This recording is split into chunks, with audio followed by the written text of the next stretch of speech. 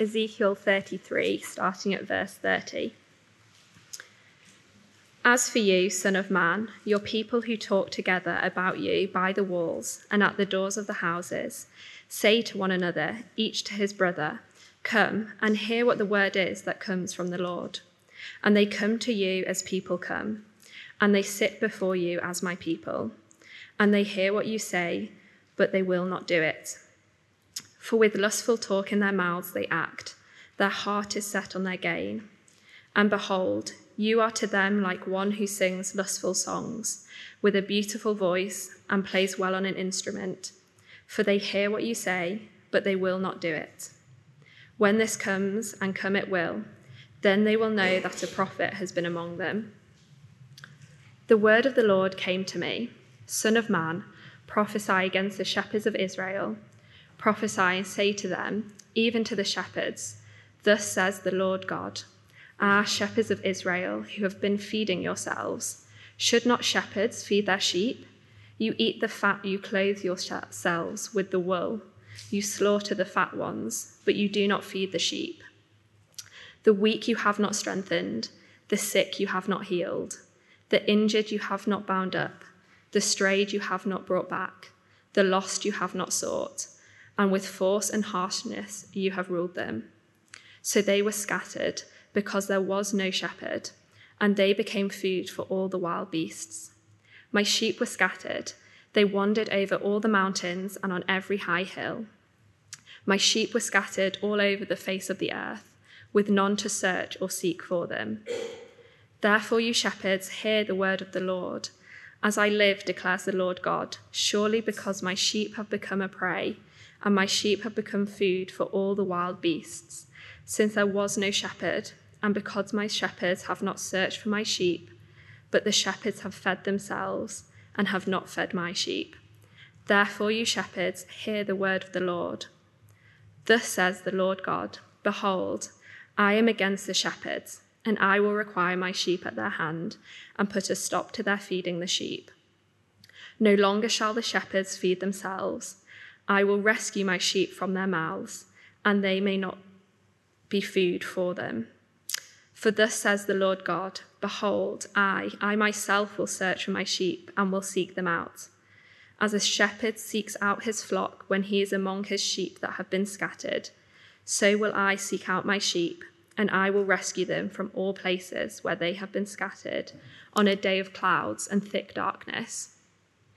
And I will bring them out from the peoples and gather them from the countries, and will bring them into their own land. And I will feed them on the mountains of Israel, by the ravines and in all the inhabited places of the country. I will feed them with good pasture, and on the mountain heights of Israel shall be their grazing land. There they shall lie down in good grazing land, and on rich pasture they shall feed on the mountains of Israel. I myself will be the shepherd of my sheep, and I myself will make them lie down, declares the Lord God. I will seek the lost, and I will bring back the strayed, and I will bind up the injured, and I will strengthen the weak, and the fat and the strong I will destroy. I will feed them in justice. As for you, my flock, thus says the Lord God, behold, I judge between sheep and sheep, between rams and male goats. Is it not enough for you to feed on the good pasture, that you must tread down with your feet the rest of your pasture, and to drink of clear water, that you must muddy the rest of the water with your feet? And must my sheep eat what you have trodden with your feet, and drink what you have muddied with your feet? Therefore, thus says the Lord God to them, behold, I myself will judge between the fat sheep and the lean sheep. Because you push with side and shoulder, and thrust at the weak with your horns, till you have scattered them abroad, I will rescue my flock. They shall no longer be a prey, and I will judge between sheep and sheep, and I will set up over them one shepherd, my servant David, and he shall feed them. He shall feed them and be their shepherd, and I, the Lord, will be their God, and my servant David shall be prince among them. I am the Lord, I have spoken. I will make with them a covenant of peace, and banish wild beasts from the land, so that they may dwell securely in the wilderness and sleep in the woods. And I will make them and the places all around my hill a blessing. And I will send down the showers in their season. They shall be showers of blessing. And the trees of the field shall yield their fruit, and the earth shall yield its increase. And they shall be secure in their land. And they shall know that I am the Lord, when I break the bars of their yoke and deliver them from the hand of those who enslave them. They shall no more be a prey to the nations, nor shall the beasts of the land devour them. They shall dwell securely, and none shall make them afraid. And I will provide for them renowned plantations, so that they shall no more be consumed with hunger in the land, and no longer suffer the reproach of the nations. And they shall know that I am the Lord their God with them, and that they, the house of Israel, are my people, declares the Lord God. And you are my sheep, human sheep of my pasture, and I am the God, declares the Lord God. For the next 4 weeks, we're going to be considering the topic of life and death, or more precisely, life from death. There's hardly a more relevant topic. We all have to face up to our own deaths sooner or later, but also because we want to live life well now, don't we? And through the prophet Ezekiel, we're going to hear what God has to say about life and death. And he starts in an interesting place. I wonder if you'd have started here. He starts with leadership. And who we follow has a big impact on the life we live, doesn't it? I was speaking to some of the teachers amongst us over the last few weeks, and they'll tell you that. Some of the influences that teenagers are following are wrecking their lives, they said. There's an epidemic of teenage boys following Andrew Tate, the former kickboxer turned social media personality. He proposes a cocktail of money and misogyny will lead to young men's best life now. And he's inflicting misery in classrooms and playgrounds and beyond, all around the country. Or there's the myriad of influencers who target teenage girls, telling them to find security in themselves and in their physical appearance, which actually leads to all sorts of insecurities and problems. And obviously, leadership affects more than just teenagers. Some of us may not pay much attention to Westminster politics. Whoever runs the government seems to not make much change to our day-to-day lives. But I wonder if that's because we feel relatively secure and comfortable. But when there is a major crisis, suddenly our leaders matter. Think of Ukraine, a country at war, whose very existence as a nation is at stake, whose sons are fighting and dying, with many others fleeing across Europe. How Volodymyr Zelensky leads his country and the decisions he makes will have a massive impact on the life of his people and their security. And to understand what Ezekiel is saying, we need to understand the historical context that he's speaking into. And it's more Ukraine than it is UK. They were at rock bottom as a nation, Israel. Actually worse than Ukraine. They just experienced a kind of national death. In 597 BC, they'd been defeated and deported by Babylon. Deportation being a common tactic of an ancient imperial power to nullify the threat of a further revolt and for cheap labor. But after 12 years in a Babylonian forced labor camp, it got even worse. We see in a verse just before our verses started, in chapter 33, verse 21, turn back a page. Chapter 33, verse 21, we see that 12 years after their deportation, in 585 BC, a fugitive came to Ezekiel and reported, "The city has been struck down. Jerusalem has fallen." That is the only remaining vestige of their nation. Their capital city has been destroyed. Now they had no home to go back to and no hope. I think it's hard to put ourselves in their shoes, but I imagine it's a bit like what a Ukrainian refugee might feel like in London if they found out that while they were here, the whole country had become a nuclear wasteland. Their country had died, as it were. And Israel are very aware of the importance of leadership in all this, because a major cause of their national death was a failure of leadership. Historically, Israel had a special relationship with God. Figuratively speaking, they married him, and if they were faithful to him, he said he would give them abundance of life in their country. But for generations, their rulers, their kings, had led them in unfaithfulness to God. And Ezekiel uses very vivid prophetic imagery and language to talk about that. So they're described as a spouse who repeatedly, for hundreds of years, was unashamedly sleeping with all their neighbors. In Ezekiel 16, verse 32 and 33, God says of Israel, adulterous wife who receives strangers instead of her husband. Men give gifts to all prostitutes, but you give gifts to all your lovers, bribing them to come to you from every side with your whorings. And as well as sleeping, as it were, with other nations, gods, they also adopted some of the depraved practices of those nations as well, including, and maybe at worst, child sacrifice. So in Ezekiel 23, verse 29, the Lord says this, for when they had slaughtered their children in sacrifice to idols, on the same day they came into my sanctuary to profane it. And this activity was either led by their kings or allowed by their kings. And after hundreds of years of patience, God put an end to their adultery and abominations by causing them to be conquered, defeated, deported, demolished, and now dead. But amazingly, after hitting rock bottom, God spoke through Ezekiel again. This time a message of hope and life, like a phoenix rising from the ashes.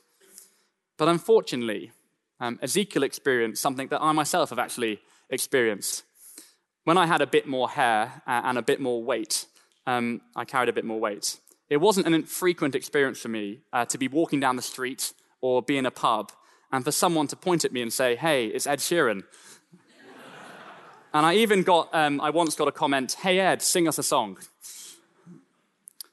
Well, that is the treatment Ezekiel is getting from his fellow exiles. They treated his prophecies of hope like romantic visions of a pop song. Did you notice that? The start of our reading, chapter 33, verse 32.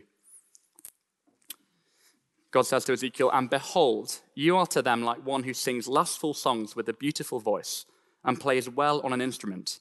For they hear what you say, but they will not do it. Hey, Ezekiel, sing us a song, they said. Country roads, take me home to the place I belong. You're lucky I didn't sing that. They enjoyed the escapism of hearing and imagining being rescued. They may have been the sort of people who came to church on a Sunday evening and enjoy hearing about God. And it's all a very interesting set of ideas. It's got real pedigree to it. Western civilization has been built on its principles, and it helps some people cope with life.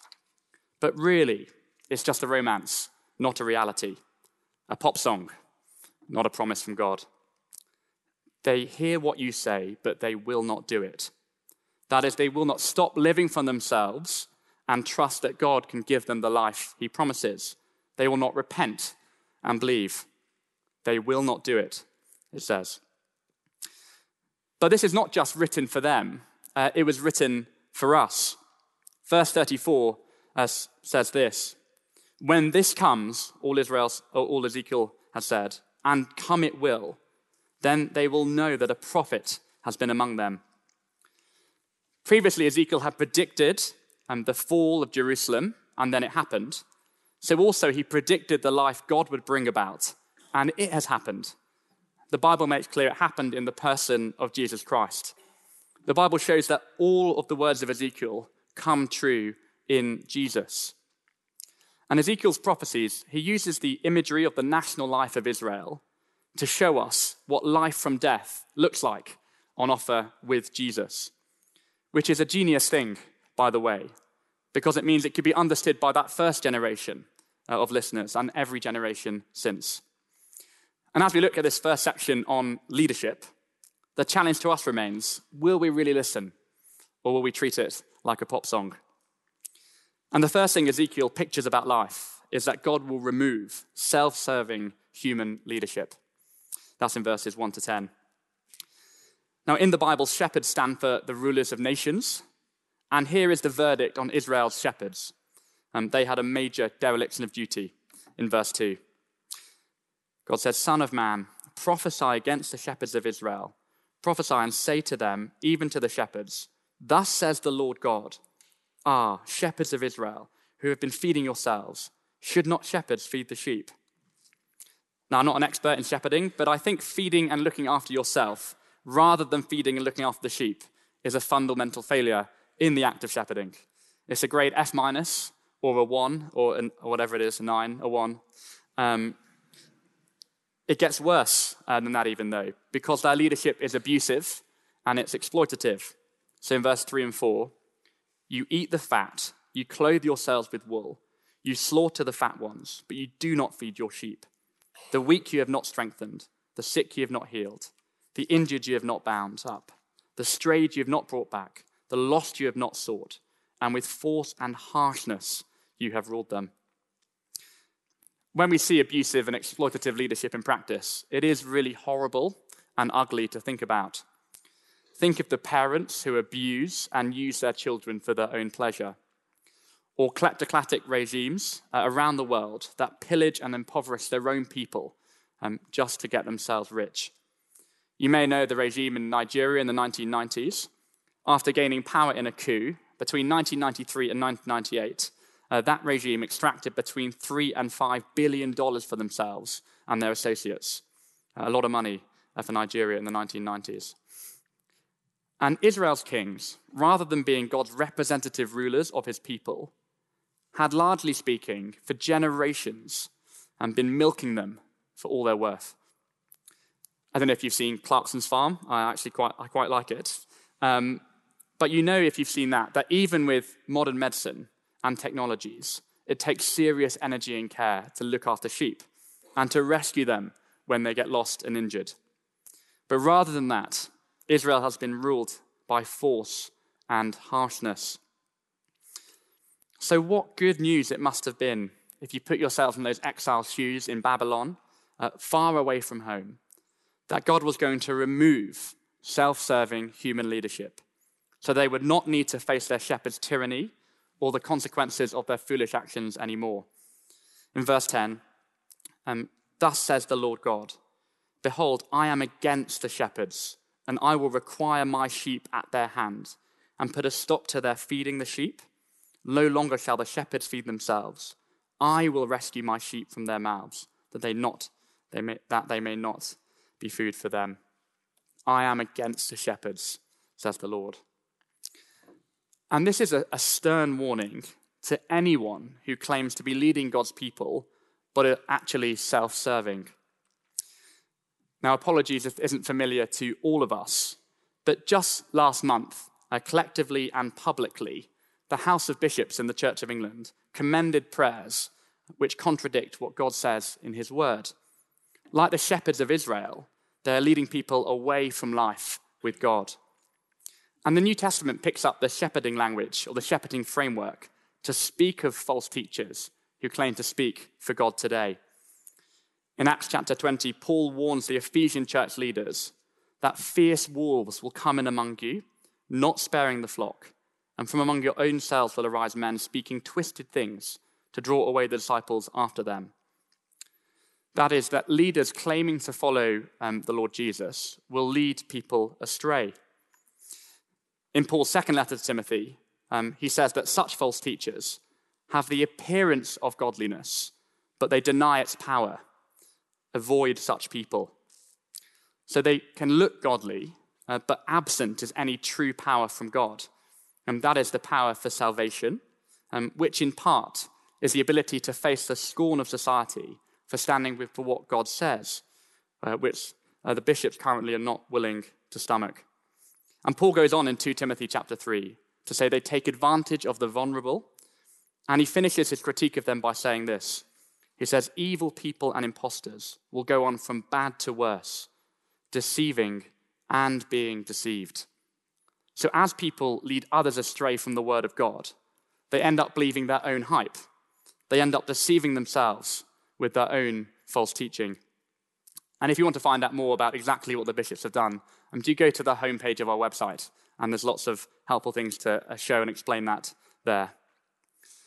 Now, some say it's arrogant to speak against leaders like this, but real arrogance is to ignore what the God of the universe has said clearly. And he has spoken clearly, if you read the New Testament, on marriage and false teaching in his word. I don't know if you know who the most humble man in the Bible is, but it's Moses. Moses is described as the most humble man in the Bible. And what he models is the humble thing to do is to act on what God says. And if the bishops do not repent and change their course, as much as they're acting like the shepherds of Israel, the Lord says, I am against the shepherds. But the self-serving leadership of humanity is not the exclusive domain of false teachers in the church. Those influencers we mentioned earlier, ultimately they're nefariously profiting off vulnerable teenagers. Or in the WhatsApp dump last week we see that government ministers use the pandemic response to bolster their own public image.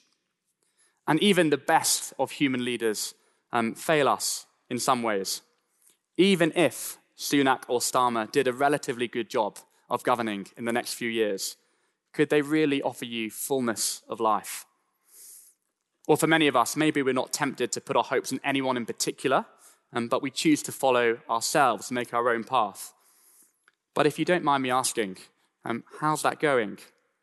Is it delivering the sort of life you wanted? And what is it going to do about your death? Without God, Ezekiel describes people here like lost sheep in the world, harassed and helpless, at the mercy of the forces around us. Most of us put on a good face most of the time, but I wonder if you've ever felt like that. Well, God's salvation does not stop at removing self-serving human leadership in verses 1 to 10. Second, we see God rescuing us with the saving leadership of himself. That's in verses 11 to 22, rescuing with the saving leadership of God. And he says this incredible phrase in verse 11. For thus says the Lord God, behold, I myself will search for my sheep and will seek them out. Now this is the good news of the Christian faith, that God himself is looking for you. And he's seeking to rescue his people in two ways in this passage, externally and internally. Sadly, we only have time to look at externally for a few minutes now. But just imagine again for me, put yourself in the shoes of those deportees on the outskirts of Babylon. You know your country has been destroyed. There's a bunch of you in Babylon, and then you hope some of your relatives have managed to be refugees in countries away from where you've been defeated. But you know you don't deserve any better. You know you've actually brought this on yourselves as a nation. But then you hear about God's compassion for you. And the truth is, this is his compassion for all of us. You won't find many better paragraphs describing what God is like than this, starting in verse 12. God says, as a shepherd seeks out his flock when he is among his sheep that have been scattered, so I will seek out my sheep, and I will rescue them from all places where they've scattered on the day of clouds and thick darkness. And I will bring them out from the peoples and gather them from the countries, and will bring them into their own land. And I will feed them on the mountains of Israel, by the ravines and in all the inhabited places of the country. I will feed them with good pasture, and on the mountain heights of Israel shall be their grazing land. There they shall lie down in good grazing land, and on rich pasture they shall feed on the mountains of Israel. I myself will be the shepherd of my sheep, and I myself will make them lie down, declares the Lord God.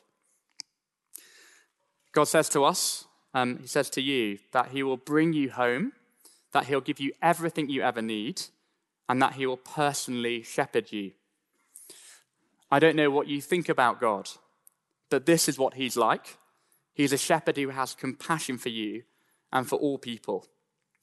As we heard earlier, he says, I have no pleasure in the death of the wicked, but that the wicked turn from his way and live. And sometimes we might think that we're searching for God, but the truth is when we encounter the God of the Bible, we find that he is actually the one searching for us. This is the saving leadership of God. But how does the Lord actually do that rescuing? How does he come searching for us? Well, he does it by coming to earth in the person of Jesus Christ as the good shepherd. If you wouldn't mind, can you please keep a finger in Ezekiel and turn to page 1081 with me? 1081, and you should find yourself in John chapter 10.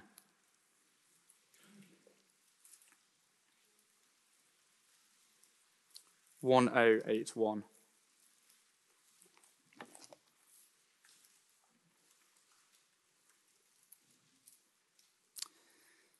And in chapter 10, verse 11, top of the right-hand page, Jesus says this. He says, I am the good shepherd. The good shepherd laid down his life for his sheep. Now, the reason that Israel faced national death and exile is because of their rejection of God and their evil deeds, which resulted from that. And if we're honest, they're not alone in that, are they? All of us have lived a life rejecting God and have all done things which we're ashamed of, that we wouldn't want anyone else to speak about. And the just punishment for rejecting the God who gave us life is death. And Israel is facing corporately what we all face individually, the judgment of death. But Jesus here, the good shepherd, lays down his life for the sheep. He dies facing the punishment we deserve on the cross so that we don't have to face it ourselves. He lays down his life so that we can live.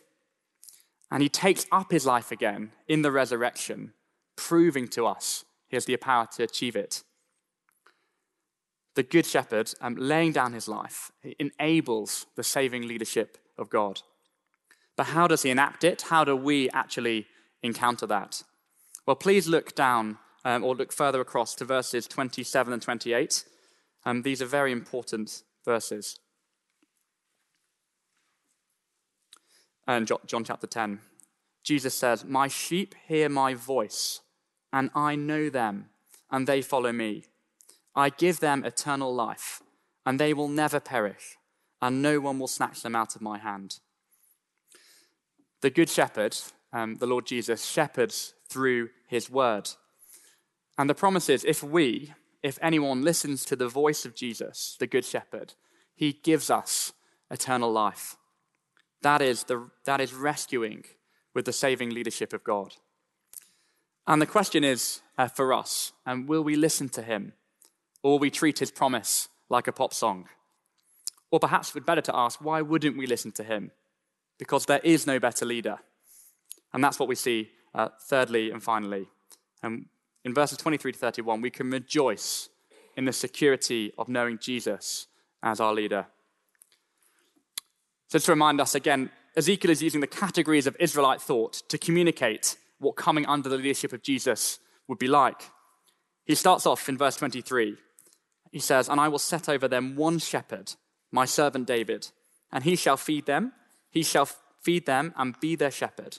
And I, the Lord, will be their God, and my servant David shall be prince among them. Living post Jesus, we know clearly that just like the Lord rescues through the Lord Jesus, he also rules and leads through the Lord Jesus, who is born into Israel's royal line of David. That's why David's mentioned there. And there's lots of things we could say about his leadership, but we'll just focus on one major theme, and that is safety or security. So if we're back in Ezekiel, if you kept a finger there, we see safety in verse 25, secure in verse 27, and safety in verse 28. And again, just think of what this would mean for exiles who's faced war and deportation. There'd be no more wild beasts or evil empires attacking them. There'd be no more famine or lack of food. And the most pressing need of all, in verse 27, if you're in a prisoner camp. And they shall know that I am the Lord, when I break the bars of their yoke and deliver them from the hand of those who enslave them. And they would be free from their oppressors. And in the Bible, Israel's slavery is a picture of the ultimate enslaver of all, our death. There is nothing we can do on our own to free ourselves from death. And the deliverance Jesus promises is life from death. With Jesus, we do not have to be afraid of death anymore. And how do we find that security? Well, Jesus' words again, my sheep hear my voice, and I know them, and they follow me. I give them eternal life, and they will never perish, and no one will snatch them out of my hand. There is a gift of eternal life, so there is ultimate security, and now. Howard and Esther and Ivy, they know that because they've listened to Jesus. You can see that if you have some time later to read their testimonies. But just to pick out one or two things now. Howard grew up not knowing anyone who followed Jesus, but he encountered the words of his Good Shepherd in the Bible, and now he can say, especially in challenging times, it gives me great assurance and hope of eternal life as a free gift from God. Esther has the security of knowing Jesus as her leader, and she is convinced, she says, that we are all sinners, but God has forgiven every single one of us, regardless of our sin. And Ivy can say that the words of Jesus in the Bible, and her words, reminded me of the love that had been there for me all along, waiting for me to open my heart and receive it. I understood he cares and knows all my needs, as even the very hairs on your head are numbered. The security that Jesus offers is not a pop song to them. It is a reality. And if you want to see more of what that's like, there's no better place to go than to read about Jesus in the New Testament, in the Gospels. And if you're here today and you're investigating the Lord Jesus, I'd suggest the best way to do that is to ask a friend who bought you. They'd be delighted to do this, or I'd be delighted to do this if not. Ask them to read through some of John's Gospel with you, slowly and thoughtfully, and to take it seriously. Because if this isn't just a pop song, it's the most amazing thing you'd ever be offered. The security Jesus brings is for life and it's for death. And for those who want to live it up, like Andrew Tate, and actually we'll all meet our Creator in judgment to give account for the deeds we've done in the body. But what security do we have for that day? Or for those of us who look for security in ourselves or our own appearance, and we will grow old and we will die. And even until then, we're made to know God, and you'll never experience security until you know him. And don't we long, as we see pictures on the news, don't we long for peace in Ukraine soon? But there is perfect peace in life, perfect peace for life and for death, available for all Ukrainians in the Lord Jesus if they listen to him, and no matter what happens there. And one day, what can be true spiritually now will be physically true. And there will be peace and safety in all the world when Jesus, the Creator, returns to judge this corrupted world. And all self-serving human leadership will be fully removed. And he will bring in his perfect new creation. We'll be thinking about that a bit more next week. And if you want to know what the Bible really says about heaven, it'd be great to see you back for that. But for now, if we hear the voice of our Good Shepherd and we follow him, we can rejoice in the total security we have in him. That is a leadership that God offers for us all. Jesus says, I am the Good Shepherd. The Good Shepherd laid down his life for his sheep. My sheep hear my voice, and I know them, and they follow me. I give them eternal life, and they will never perish, and no one will snatch them out of my hand. Allow me to do this in prayer. Our Father, thank you for sending your Son, the Lord Jesus, the Good Shepherd, to give his life for lost sheep like us. Thank you that we don't need to follow self-serving human leaders anymore, and one day you'll remove them completely. And thank you that in life and in death, we can know you through Jesus Christ, your perfect leader. Amen.